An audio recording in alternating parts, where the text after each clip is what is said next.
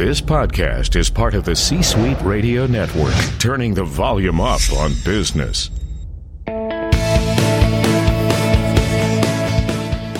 Welcome to the Business Power Hour, hosted by Deb Krier. Join us as Deb talks with her guests, experts in their fields, as they share real-life stories and techniques to power up your business. Good morning, good morning. I am Deb Krier, and I am passionate about giving professionals the tools that they need to make themselves and their businesses as successful as possible. And today we're going to be talking about a fascinating topic because it is something that I believe every one of us needs to know at least a little bit about, and many of us need to know a lot about. And we all, kind of have a varying degree of knowledge about it. So we're going to be talking about leadership. And so please join me in welcoming Krister Ungerböck to our program today. Welcome, Krister. Hi there, Deb. I'm happy to be here. This really is going to be so much fun, and I love talking about this. But let me tell people a little bit about you before we get started. So Krister Ungerböck is a keynote speaker, CEO coach, and global expert in the language of leadership. Prior to retiring at age 42, Krister was the award-winning CEO of one of the largest family-owned software companies in the world. His expertise in the language of leadership is based upon his unique experience as a global CEO, leading teams in 3 languages while observing and doing business with executives in over 40 countries, building businesses in 6, and living in 3.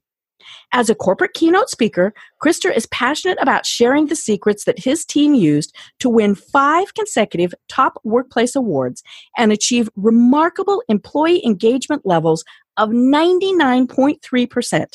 His upcoming book, The Language of Leadership, Words to Transform How We Lead, Live, and Love, will be published in the spring of 2019. So again, Krister, welcome. I'm happy to be here on the Business Power Hour. So great. Well, my first thought and question is, why do you focus on leadership?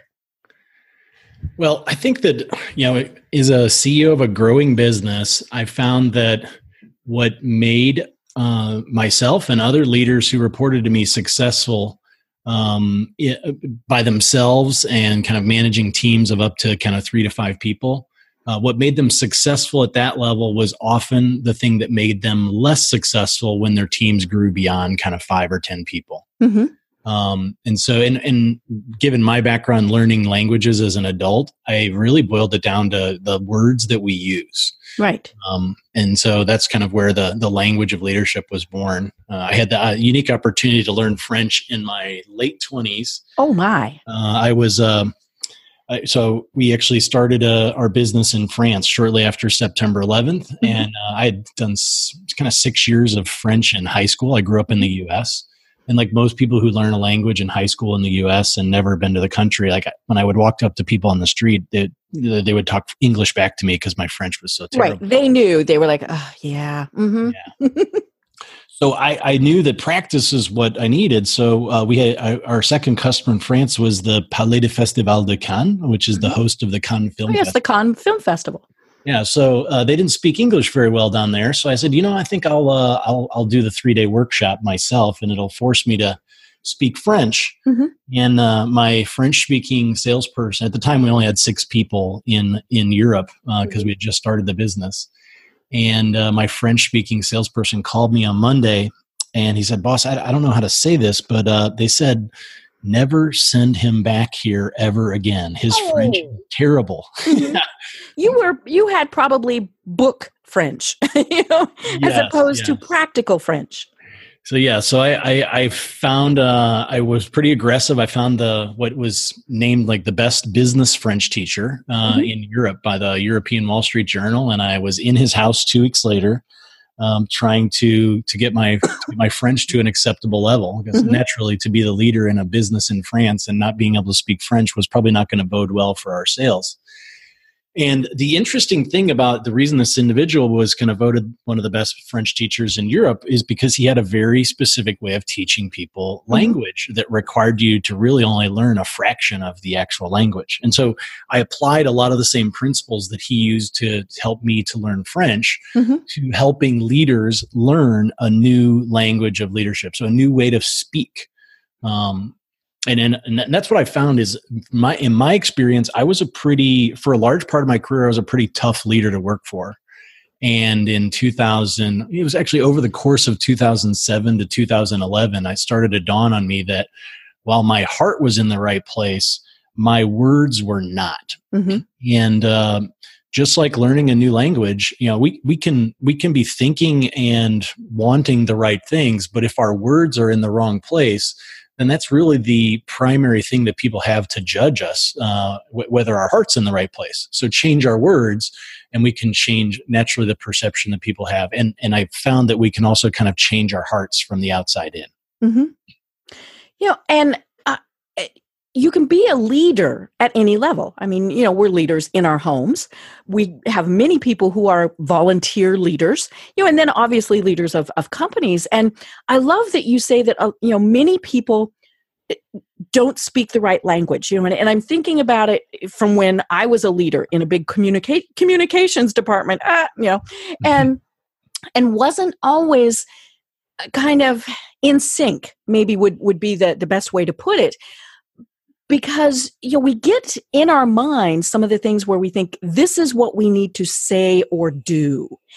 And it's not right. And we're not saying you need to know everything about the company. I mean, the company I worked for sold life insurance.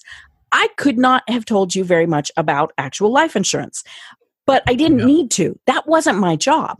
But sometimes that's where we get caught up, is we don't know exactly what it is that we need to be saying. Yeah. And I think that's where, I think your point of, even if I'm not leading a, 10-person business or a 50-person business, what I found was most powerful about the language of leadership is it applies equally well with kids, in our, marital relationships or romantic relationships. And if you're going to learn a new language, you may as well practice it everywhere. And so when I look at the language of leadership, it's not really about purely leadership in a professional context. It's also about leadership in a relationship, leadership as a parent, and leadership as a friend, or any other kind of context. And so that's partly where being the CEO of one of the largest family-owned businesses in the software businesses in the world is. You can't really break the family part apart from the business part, because the business owners are family. So It all gets kind of mixed together. And that's where I think that one of the things that I kind of unique perspectives I bring to business, aside from the international aspect, is this kind of blended language, how it applies to family and in personal relationships, where often the stakes are higher, and it's really hard to manage your family or delegate to your family and give them tasks. You have to adjust your words a little bit. And what I found is those words that we use with family often actually work pretty well with employees as well. So it's actually a good balance, especially in more sensitive situations. It's funny. I just had this vision of a 3-year-old doing the why. And you also have employees who they might not be quite so blunt about it, but there's, why do you want me to do that? That's not in my job description. Or why are we doing it this way? And so it is true. It crosses over between, basically our entire life. Yeah. Yeah. And I think that's what I get excited about is that, is really breaking it down to the specific words to use to ask questions differently and to speak differently, so that people can really leave with concrete examples. Again, one example is a simple example is I used to find myself giving advice in the form of questions. Well, actually, it started off just giving advice and telling people what to do. And then one of my mentors said, well, you have to make it their idea. So I started, so how can I ask questions to lead them to my solution? Right. And keyword there, your solution. Exactly. So, be like, so Deb, have you considered firing that person? Have you considered raising the price? Or, whatever. It's basically a suggestion disguised as a question. And then one of my VPs just, who I had a good relationship with, just kind of interrupted me and said, you clearly know what you're going for here. So why don't you just give me the answer to the test? And we can have a lot shorter conversation. And that was, so I realized that, it's not really about leading people to my solution. It's about leading them to their solution. And so just changing questions, some simple language things you can do is if you simply ask a question that always starts with the word what or how, it is nearly impossible to give advice framed as a question. It's always going to lead you to kind of an open-ended conversation. Right. And sometimes it has to be your way. But most of the time it doesn't. And obviously there are situations, as I said, where it's okay. This is the way it has to be done. Do it that way. But even in those situations, you can tweak things. You can do a process differently. All these various things. And so we're talking words here. Of course, one of the words that springs to mind is empowering. To empower your employees to feel like they can say, "Hey, Krister, have we thought about doing it this way instead?" Yeah.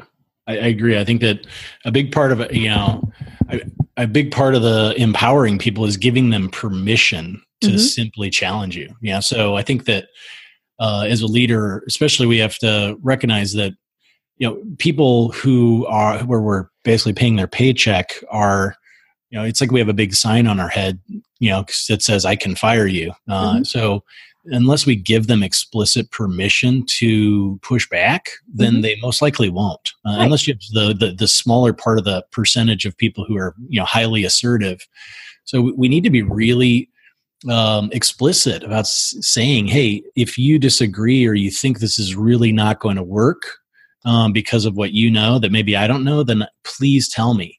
And then the next and most important thing is the first time someone does that, we need to actually, even if we disagree with what they're saying, we need to encourage the behavior that they are pushing back. Otherwise, if, Deb, I say, "Deb, I really am interested in your feedback and I really want to know if you think," and then the first time you tell me that you think I'm wrong, if I'm like, just shut you down, then that'll be the last time you ever tell me that you think I'm wrong. Right. So, and if that first time, maybe the idea really is, I just need to separate to say, "Hey, thank you for the feedback. Let me think about it for 15 minutes or something." And I can always come back 15 minutes later, thank you again, say, "Wow, it took a lot of courage to really stand up to me. That's really important. However, in this particular case, I would like to, let's try it my way and let's go forward." So it comes down to the language of how we do it. Well, speaking of language, is there a difference between being a leader and being a manager? Yeah, so I usually I know there's all those memes on the internet about how the manager does this or a boss. Yes, the leader gives people permission. Yeah. I usually, this is my term now, I usually refer to a leader as somebody who's really got more than 25 people, is more broadly, that they are in their span of care. And then I think that, obviously leading in general, I mean, my definition of just leading is really, do people want to follow you? So, I think that one of the challenges we have is, and I even found this in part of my career, there was a time when, while I considered myself a leader, I even considered, read a lot about servant leadership and kind of the things that, putting employees first. That when I shifted my definition to an employee or a follower-focused definition, I can call myself a leader, but if people are choosing not to follow me, then I'm not a leader, right? So by flipping the way I define leadership in my own mind, really forces me to hold myself accountable to a higher, kind of a higher level or higher bar of what leadership is. Well, and of course, we can always have leaders who aren't the people who are in charge. Exactly. And that's where it gets tricky, because the in charge person has really got to have their act together to deal with that situation. Yeah, I think that, and I think the other way is, dealing, I usually say, if a leader is not somebody who's got 25 people reporting to them, it's, it's somebody who is typically a top performer. And the way leaders want to be led is very different from other people. Mm-hmm. Most people who are the kind of top performers who lead by their performance, right? So Mm-hmm. my experience has been that those are the types of people that they don't want to be given the answers. They don't want to be given detailed instructions for how to do something. Mm-hmm. They're like your listeners. They're the top performers. So, Mm-hmm. It's kind of like for much of my career, I was kind of, was trying to like think about like, how could I create, if everyone could just do it the way I would do it, then we would be so much more successful or whatever, right? So I was giving very detailed instructions, trying to train people. And I found that worked really well with everyone except the top performers who tend to get 3 to 5 times as much done as everyone else. Right. So it's really about shifting that style to know who are those people that really prefer minimal direction and can come back and surprise you, Mm-hmm. so that we don't kind of smother the fire within those people who will work hard and do great things by giving them too much direction. Mm-hmm. And it gets tricky when maybe they're the de facto team leader, group leader, whatever it is, but they're not the in-charge person. If their goals and mission aren't the same thing as overall, and I'm not saying that in a negative way. Of course, we do have things that happen in the negative way where we've got the person who people are following, they're looking to them for guidance and deliberately sabotage, or, maybe not so deliberately, but everybody has to be on the same page. And it comes back to exactly what you were saying at the start. It's all about communicating correctly and appropriately. I mean, the worst thing would be to tell that person, shut up, I'm in charge. Because the people who follow them are like, no. Yeah. Well, I had an interesting experience 2 or 3 months ago. So where was it? Well, anyway, it was a couple of months ago.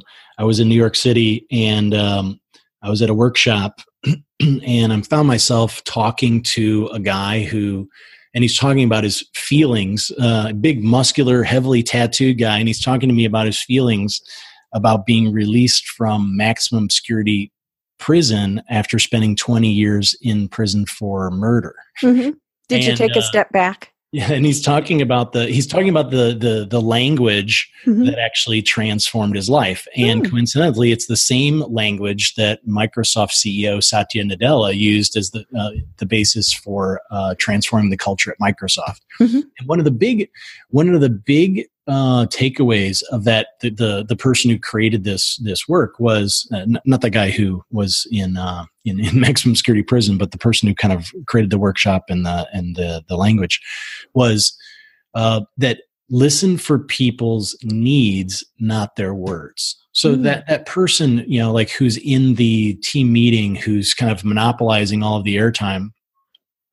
If we listen from the perspective of what is that person needing versus what are the words that the person is speaking, then we start thinking like, so why does that person have a need to speak so much in the meeting? Do they need appreciation? Do they need recognition? What's going on there? And I think that the same thing applies to, what I started applying that filter to myself as a leader.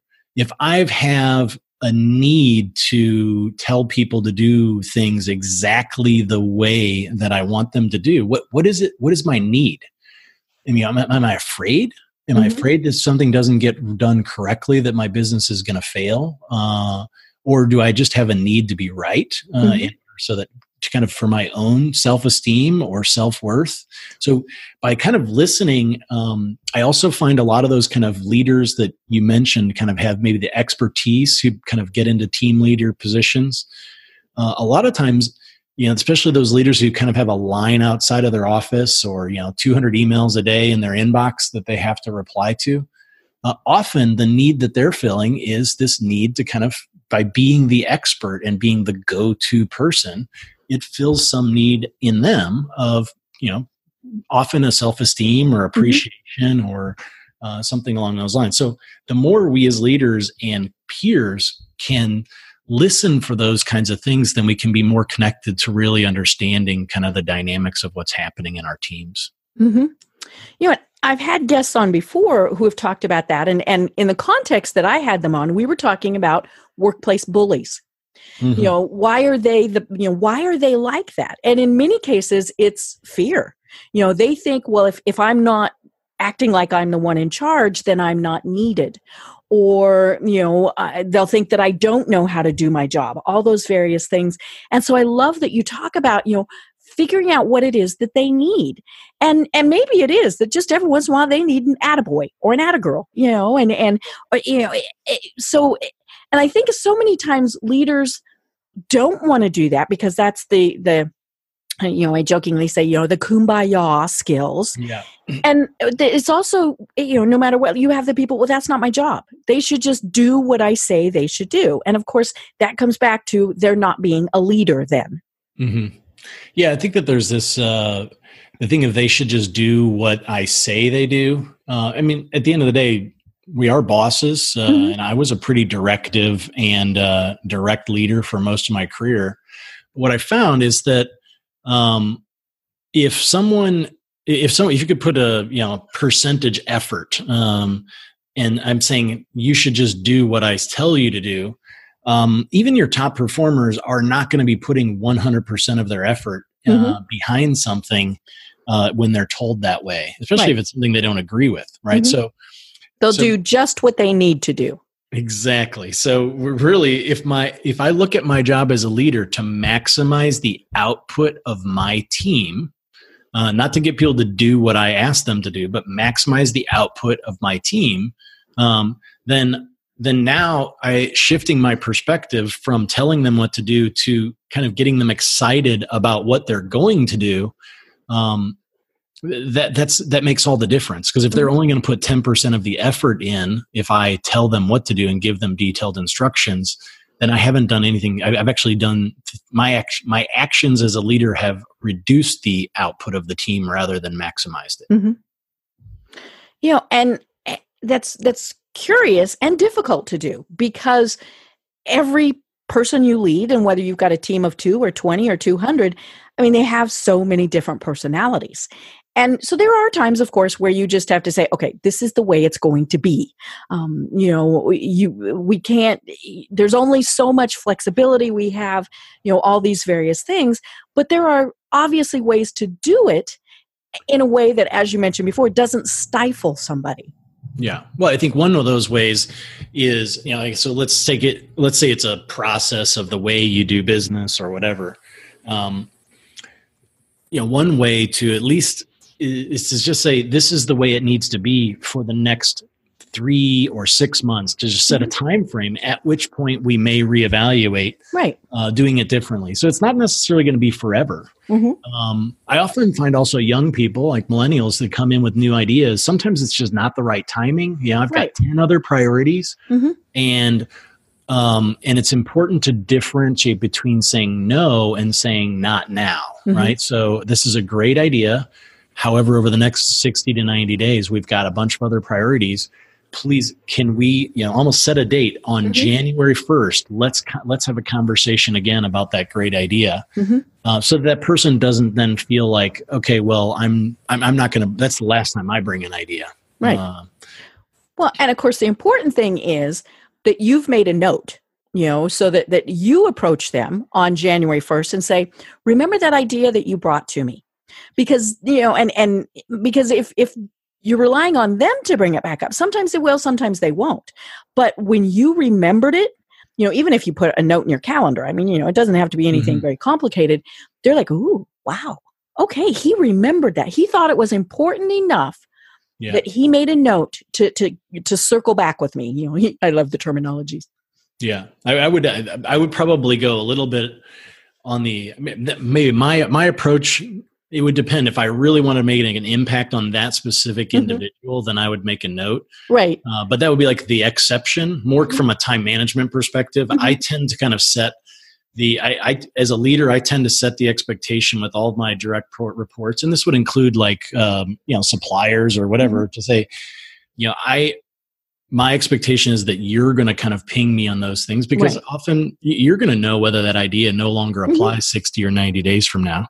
Well, and you can only keep so many things, you know, that you're tracking. And if it's that important to them, they should remember it also. Exactly. So part of my kind of prioritization is I kind of just set the expectation with people to say, hey, if we have a meeting, I'm not going to make notes of like, what are the 10 things that you need to do? Mm-hmm. My expectation as the leader is that you're going to make those notes and you're going to come back to me kind of in our next meeting or whatever. You're going to give me proactive updates on those.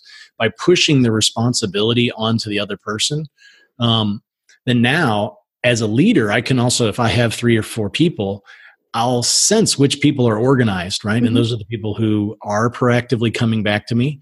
In the initial phases after setting up that expectation, I may have to go back to people and say, hey, I really want to, and establish the norms of what kind of communication I'm looking for so they know exactly what I'm looking for. But once that rhythm is established, now I, as the leader, look across those 3 to 5 people and, it gives me information. If one person never gives me updates and another person is very detailed about the updates and proactive about getting things done, then I know, all other things equal, that's the person that I'm going to give more tasks to, is the person who's more proactive. And I can go back to the person who's not and say, hey, this is what I'm seeing from others. Right. And I'm expecting more of this kind of behavior from you in the future. Right. Because they might just not know what it is that you need. Exactly. And we've all either seen that happen or had it happen to us where the boss said, I was expecting X from you. You were? Oh, sorry. And so it's like you said before, it's back to that communication and making sure it's clear. I mean, if you want a report from somebody in 90 days, they need to know it's 90 days. It's not 60 so that they panic, or it's not 120 and they think, I can put it off. Yeah, I think that I was just writing the chapter in my book about requests, which kind of gets into delegation. I think that there are a couple of things that we tend to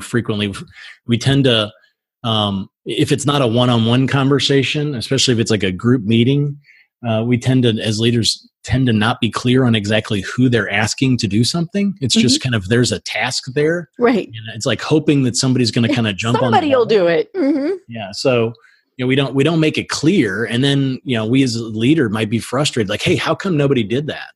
There was actually a study done a number of years ago where somebody was standing on like a street corner it was a kind of bunch of psychologists running a street. Somebody stood on a street corner, pretended to have a heart attack, and just said, "Someone help me." And it's a busy street corner in the middle of rush hour in New York City. People are just trying to get to their jobs, and everybody's assuming, well, one of these, somebody will help, is going to walk by and help this person who's having a heart attack on the ground. And so they just simply by shifting the experiment where the person would point to someone, make eye contact and say, "You help me," the response rate shot up significantly. Right. But it's the same thing. You see these emails that, in a corporate environment where somebody will send out an email with 15 people on the distribution list or in CC, saying, hey, somebody needs to take care of this. Well, it's the exact same principle. Every one of those 15 people is saying, well, there's one of these other 15 people is going to take care of that. And so it doesn't get done. So we need to be explicit about who we're asking to do it, and then when we want it to get done, so that we're clear. And then I think the other thing is also sometimes, and this is also with clients, because we did a lot of project management where we were relying on clients to give us information back. And sometimes it's also important to be explicit about the consequences of what's going to happen if I don't get it by this date. So like, I need something from you, my customer, in order to, meet your needs. Hey, I need it by Friday at noon. Otherwise, I'm going to miss your deadline. And I think that's another little subtle thing about deadlines is expressing them in date and time. Right. So that there's something about saying Friday at noon that most people just have like a little kind of mental, even if they didn't put a reminder, it's like, what was that? What was the thing I was supposed to do by Friday at noon? And it creates but if you just say Friday or later this week, you don't get that kind of automatic kind of reminder in our heads of what were we supposed to do. Right. And I love that you mentioned that, we have to be specific. When I worked for the big insurance company, one of the things I had to do was write press releases. And press releases for large federally regulated companies are very difficult. There's a whole bunch of people that is in the CC process. And, and I mean, that was fine. I understood. I had no problem with that. But I also learned very early on that 99% of those people really didn't want to have any input, but they wanted people to think they did. They didn't want to be left off the list, is maybe the better way to put it. Yeah. And so I would very specifically say in there, especially, because legal was probably the big thing who really had to approve stuff. If I have not heard from you by Friday at noon, and it was in red and it was in bold, so that way they couldn't say, I didn't see it. I will assume you have no comments. Yes. And it only happened one time where somebody came back and said, I didn't read the email. People said, well, I had people that said, well, that's kind of obnoxious. And I said, no, it's how I have to get their attention. And, to the people who thought it was obnoxious, okay, well, there are probably a lot of things they thought were obnoxious. But, putting those deadlines to it, then they respond. If I had just said, I need your response, everybody went, oh, and then nobody gave me anything.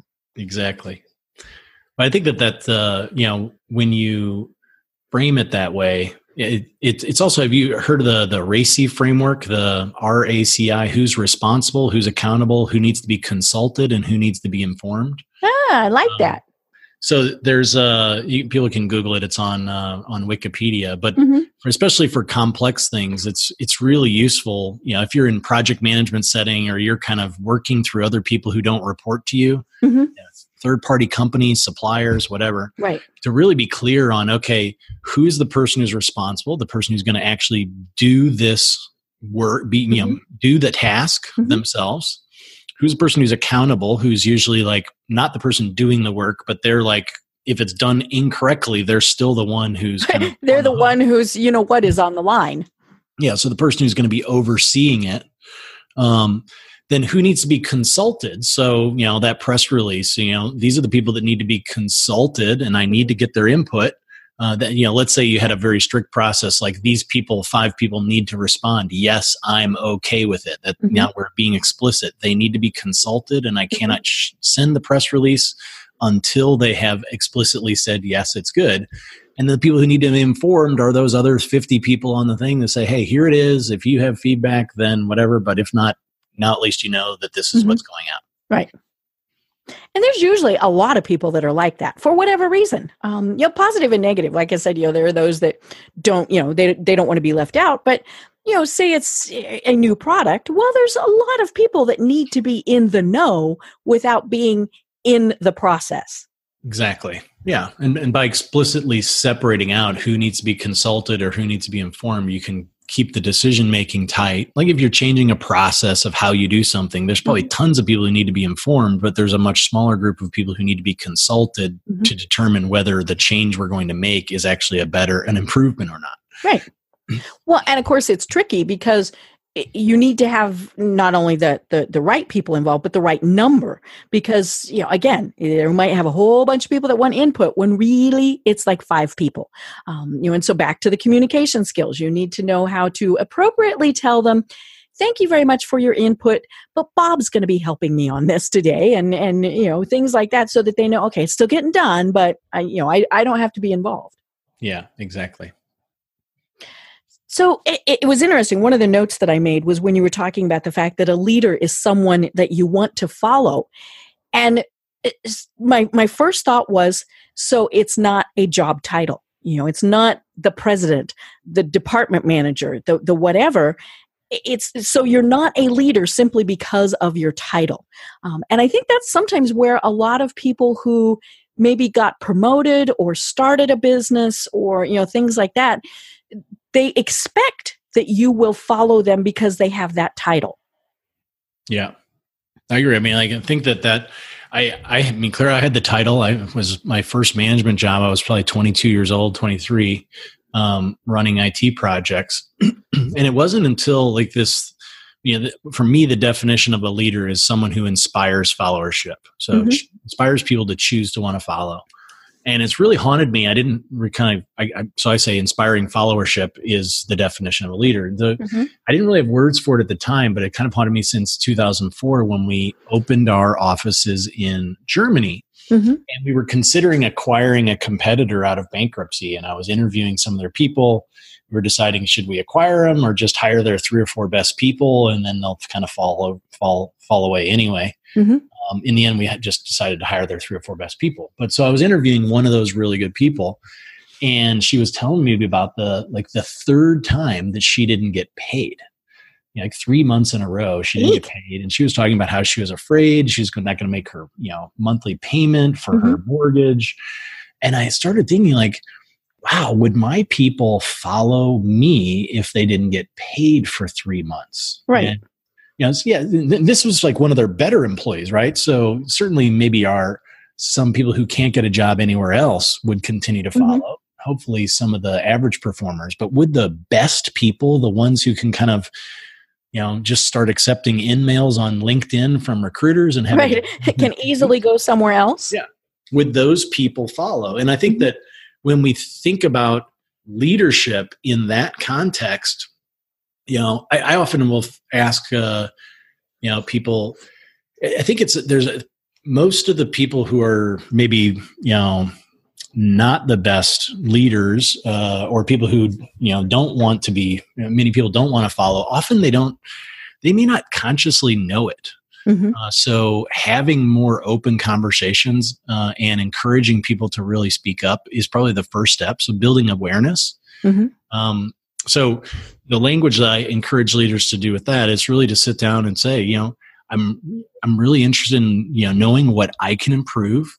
And it comes down to asking questions kind of often on a really exaggerated scale. So like I would ask you, Deb, I would ask you, say, Deb, so on a scale of 1 to 10, 10 being I am the best boss on the face of the planet, and 1 being I am the absolute worst boss on the face of the planet, like just where would you put me here? So my intention is by putting this super exaggerated scale, I'm allowing you to say even a 6 or a 7, on this exaggerated scale is actually pretty good, right?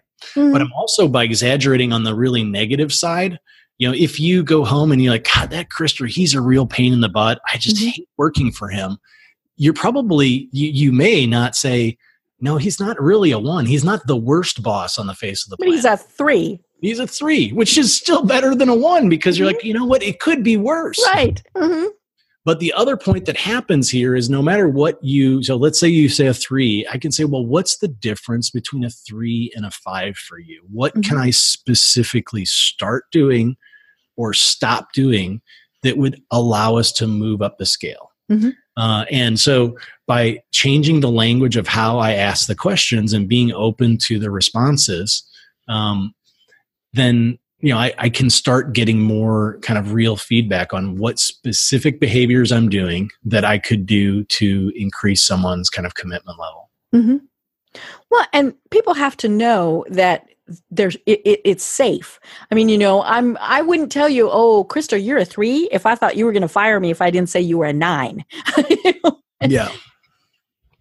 Well, and the first, I think first step is part of creating that safety is sometimes doing it in a group setting to say, hey, if I'm standing in front of 10 people and I say, no one's going to get fired for telling me their honest opinion here.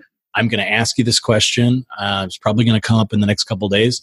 By doing that in front of a group setting, people are more likely to believe it. Now, if people really have extremely low trust, they're still not going to believe it. Right. And that is a totally different issue. Yeah. So like, I'm assuming we're talking to people who are listening, who are people who genuinely want to improve. So you'll find that it will be much more well received, or at least much more likely to yield positive results if you kind of announce something like that in more of a group meeting. And then recognize if there are any negative consequences, those people who would give negative answers, then you've already said in front of the entire group there weren't going to be negative consequences. Right. So, well, and you're going to have to be prepared for a gamut of responses. I mean, somebody might think you're a horrible boss because you never refill the coffee pot. And other ways they're pretty happy with you, but they and so you can't poke fun. You can't really, say, oh, okay, I'll do better about that. Or, but more than likely it's going to be things like you don't respond timely, or, you're unfair to employees, you favor somebody, a lot of things like that. But some of the answers are probably going to be a little out there and you're going to think, wow, okay. Yeah. And I think that the other thing somebody counseled me is that when you have a conversation like that, sometimes plant, especially if let's say you have it with 3 or 4 different people, you may say, already give some things you've heard from other people. Right. Like, hey, I've heard this. So you're giving some negatives. And then at the final step in the conversation is, I often will say, so like, what's the last 10%? Like usually the point, what's the part that you kind of were hesitating? Like, I don't know, will I really be able to tell him that? Because that's the part where probably that's the meat learning is. And so, and then kind of just let that sit. And some people, sometimes you could even say, hey, could I come back and give you a day? And I'd like to hear that last 10%, the part that you kind of, I'm not really sure if I'm going to actually share that with them. Give people a little bit more time to think about it, and their words, and you might get those kind of the things that are truly the nuggets. They're going to be like, wow, I had no idea that I was being perceived that way. Right.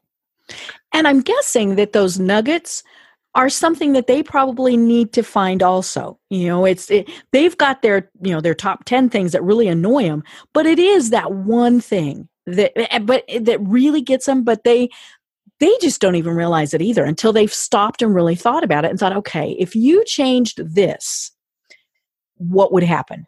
Yeah. And I think that going back to that question I asked earlier, when you ask people on a scale of 1 to 10, so, 10, I'm being the best boss on the face of the planet. What happens is people choose which end of that scale they're going to start with, right? Are they starting with the good end or the bad end? So let's say you're on the good end, right? So they say, well, not a 10. And what happens in that split second, whether it's 10 or 15 or 30 seconds before they respond, is they're actually calculating in their head, well, you're not a 9 because of this, so you're an 8, whatever. So it leads to the follow-up question is, if I just say, am I a good boss? Then people would say, if they really thought no, then they're just going to say yes. So you just didn't get an accurate answer. But even if they do say, yes, I do think you're a good boss, and you say, well, what could I do to get better? They haven't actually thought about that question yet. But if you ask them on a scale of 1 to 10, they have, because they actually had to make some of those determinations to determine whether they said 6, 7, 8, or 9. So it makes the follow-up question of what can I do better much more kind of readily at someone's kind of, it's right on the top of their head, or likely. Right. Well, Krister, one of the things that I'm thinking about is, even if people know that you're open to hearing these things and all these various things, they still might be hesitant to have these discussions. So does it help to have an outside facilitator come in and have some of these talks and these maybe workshops or, whatever? Yeah, I think that what I found is, if you have a large enough team, but it really needs to kind of be, generally, if there's 15 or 20 people that you can ask, doing an anonymous 360 survey is probably the most powerful way. Okay. I did one of those. I have yet to see a leader who's done an anonymous 360 survey with a large group that hasn't really had some major realizations come out of that. Now, the key is it needs to be a large enough group that people feel that there's a degree of anonymity, right? If I survey 3 people, and Bob's of course he's going to know that this is my response, right? So usually the transformative 360s are often facilitated by an external party to make sure that people feel that the responses are truly confidential. 15 or 20 people, usually using some kind of online survey. And then the facilitator goes back to 3 to 7 of those people for an actual confidential interview to get kind of background color, more comments on what's actually working. And the other thing that I found that was really powerful is if which is difficult if you use if it's managed internally by an HR department in a large company. But if you use an external party, actually crossing over people from your personal life and your professional life. Because what happens is, and I did this, and I think most leaders I work with tend to compartmentalize, and we think we act a lot differently in a professional setting than we do at home. But in reality, we don't. We may use different words, we may be softer or whatever, but fundamentally the same themes come out. And so I was in when I did the 360 that I did, I was sitting in the back of a room, and this guy is in his 80s named Dr. Gerard Bell. He'd been studying leaders for, I don't know, like 60 years. I mean, he's in his 80s, right? So he's got tens of thousands of data points. And he's sitting here, and in the back, he's, everybody's got a graph of where they scored on his, his model or whatever. And he said, if your number on this, let's say the competitiveness, competitor dimension is, above 180, then you were probably raised in an environment where your parents were kind of critical and, gave mostly negative feedback and not as much positive feedback. And I'm sitting in the back of this room with 100 people, and there's like 50 people, all leaders, like some senior leaders with 50, 100 people in their organization, nodding like, oh man. And I'm one of those people nodding because my score is 199 out of 200, right? Oh. It's over 180. This is a bad thing. You don't want to be at the top of this right. Score. So what does it take to get a 200? Yeah, we don't give 200. So I had basically the highest score you could have on this one dimension. And these were people 20 people who had reported to me over the course of the kind of 3 to 5 years prior. And based upon the results of a 360 survey, he is telling me, here's how, Krister, you were parented when you were a child. And so the net of the story was, and he said, and if this is how you were parented as a child, this is how you're leading your people because you're modeling the way you were parented. Right. And you know what? 99% chance you're actually parenting and dealing with people in your personal life the same way. So you don't want to just fix this because it's going to make you a better leader at work, but it might just be the difference between getting divorced or not, or having a good relationship with your children. And I think that's fundamentally kind of if I would say the core behind this language of leadership. Being a more emotionally intelligent and, like kumbaya kind of softer leader, developing the language of leadership that makes us softer leaders, but equally effective. And I would argue more effective. Right. The reason we want to do that is because it also makes us much more effective in our personal relationships. Right. We joke, there is no such thing as work-life balance. You don't turn it off and turn it on. It's, you're that no matter what. You're thinking at midnight about emails you need to respond to. And when you're in a business meeting, you're thinking about what your kid is doing in soccer that day. I mean, it all crosses over. And so how you come across to everybody is the same but you're right. Sometimes you tweak it a little bit, but for the most part, if you're a gruff, grumpy person, you're a gruff, grumpy person all the way around. Yeah. Well, I had, when I retired from my business, shortly before that, I came across some research by I actually had a conversation with one of basically the most renowned researcher into kind of divorce and relationships. And he has things like these 4 behaviors that if he watches a 20-minute video of a couple, he can predict whether they'll get divorced with like uncanny accuracy based on the presence of 4 behaviors. And when I looked at those 4 behaviors and I looked at all of the kind of broken relationships in business, whether it was breakdowns between business partners or top salesperson leaving or, the big customer where we just couldn't get along because they had a tough person, leading the relationship from their side.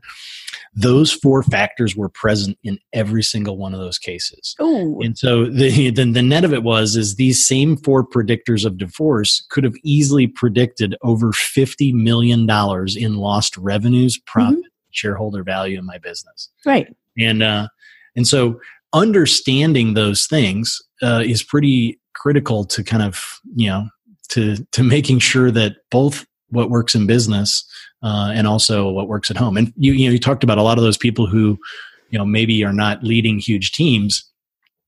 If we understand that these 4 factors are also present in our, typically in our marriages or in our relationships with our kids or aging parents for that matter, knowing those and being able to recognize them certainly allows us to be, imagine in a divorce situation, for most people, any of my lawyer friends would say the cost of a divorce is, if you're the primary earner, is going to be 50% of your net worth. So that might be a fairly sizable financial reason to get a better sense of these, some of these things. Right. Well, when I said your bio, I mentioned the fact that you have done business with executives in over 40 countries and built businesses in 6. Culture has got to play a role in leadership. I specifically say that as a female. What do you find, kind of in general, because that is something that kind of is overarching, as well as some specific country things. I think that it's pretty to really generalize. I have one example I thought was interesting that I found in the U.S. So American leaders more frequently tend to ask for faster updates. At least most of the leaders that I modeled would say, "Hey, here's a project," and then fairly early in the project, let's say it's a 3 or 4 week long project, go 2 or 3 days later and say, "Hey, how's it going?" Right. Because I want to kind of, if you're going in the wrong direction, I would rather know that 3 days into the project than 30 days into the project. When you've got 30 days of work into it. And so in some cultures, like Germany, for example, was a great example. Like they find that insulting. Right. You mean I can't do my job? Yeah. So like you said, you want 30 days from now, boss. So 30 days from now, it will be like clockwork on your desk. And so sometimes it's just about just setting expectations. And I was probably leading in Germany for about 3 years before somebody actually helped me to see that. Oh, no. And it was actually a French guy who had worked for both a German company and an American company. And he was like, "You've got to this, have you noticed this?" Because it wasn't the case in France. So it was something somewhat unique to German. So I think it's hard to really generalize. There is a good book about called When Cultures Collide that's been around for a while that gives some general advice on how different cultures clump together, like Middle Eastern and Mediterranean cultures versus the kind of Nordic countries, different things about how people perceive time. I felt that was useful. But it's probably to really get it's difficult to really generalize. Right. Well, and for someone who might be working with someone in another culture, I strongly encourage you, do your research, check into, what, especially you don't want to insult somebody, things like this. I remember years ago when I lived in Colorado, I taught a communications class at Metro State University. And one of the things we talked about was cross-cultural things. And I had a student in there who was Asian. And he said, so many things that Americans do are insulting, and some of that is that brusqueness, that curtness, all those various things. And like one of the things he told us, and I still remember this, and I actually do it as much as I can now, just because he brought this up. He said, your business card. He said, what we do is I hand you my business card and you glance at it and you throw it aside. Well, to them, it's an extension of them. And so I basically, you just disregarded me. And so he said, what you do is you take the business card, you look at it, and then you put it in a special place. You don't cram it in your pocket. You don't toss it on the side of the desk. And I really thought about that. And more than anything, I thought, by taking it and reading it, I'm looking it over. And so I'm probably going to hopefully remember the person's name, might give me their title, something to ask them about, some various things like that.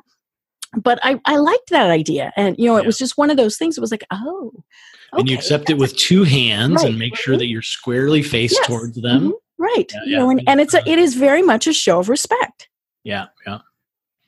No, I agree. I think that it's dealing in different countries is really kind of fascinating. I think that that's partly, the more we can communicate, and there's when I did that 360 survey, probably about 10 of the people who responded were from a different country, and I think that that's. There's just, as leaders, we all have blind spots, and really the biggest thing we can do to uncover those blind spots is everything we can do to just uncover those blind spots is what's going to make us better leaders. I had an example just the other day. I facilitate a lot of CEO groups, and one of the guys who's a friend of mine, he's one of the most sarcastic people I know, and I was generally raised in kind of a sarcastic environment. And I opened the meeting there. There's about 8 CEOs there, 2 women, 6 men.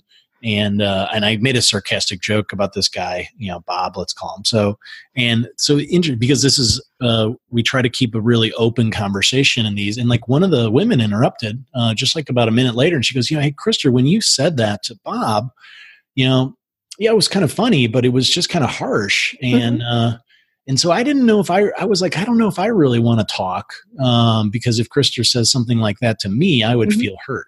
Now, she didn't know that I had kind of a good relationship with this individual outside of those meetings, and that we kind of, had already established that kind of banter. So sarcasm is often one of those things that's kind of a blind spot for many leaders, especially men, that it can just shut people down. That other people aren't willing to talk when the leader is sarcastic. So it's kind of another one of those language things to just, unfortunately, just really eliminate sarcasm in the workplace. Well, and sometimes we don't even realize we're being sarcastic, or that we have a tone. It's funny. I'm always telling my husband, tone, watch that tone. And he'll say, I didn't have a tone. You had a tone when telling me tone. I know, but we see that, right? Where, I'm thinking, no, I just said X, and somebody else took it as Y because of the tone or the body language or all of those various things. Yeah. And so, gosh, all it does is just make stuff really confusing, which is why what we want to do is get your book. So tell us a little bit about your book. It's not out yet, but tell us about it. So the book is the language of leadership, words to transform how we lead, live, and love. It's going to be released in spring of 2019. People can learn more about the book and about me at Krister.com. That's Krister with a K. And then I will have a page on my website specifically for your listeners. So at Krister.com/business power hour. Okay. And they'll be able to get access to sign up for the pre-release of the book, and there will be other content. One of the things with the book is, so it really goes through each of the different languages of leadership. So language of curiosity, language of empathy, language of employee engagement. And then it also gets into how some of these languages of leadership apply in leading in a personal setting.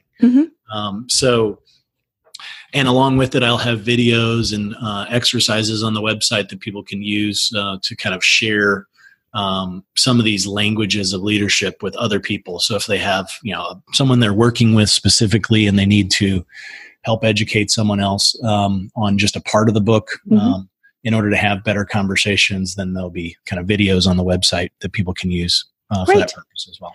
Well, if someone wants to work with you, why would they hire you? You obviously are a public speaker, so there's that avenue. But if they want you to consult, how would you be working with them in that area? So what I work with exclusively CEOs of entrepreneurial companies, typically between 50 and 500 employees that are growth organizations. And I do a combination of strategic planning and leadership development for the top leaders of those organizations. Based on my experience growing our company, we grew 3,000% from kind of 15 people to hundreds of people in 8 countries. If you're a growing organization, the most expensive cost is outgrowing your existing leadership team and having to hire people from the outside. So I help CEOs and top leaders who are running business units to grow their existing leaders faster, but then also grow their businesses faster than they would otherwise.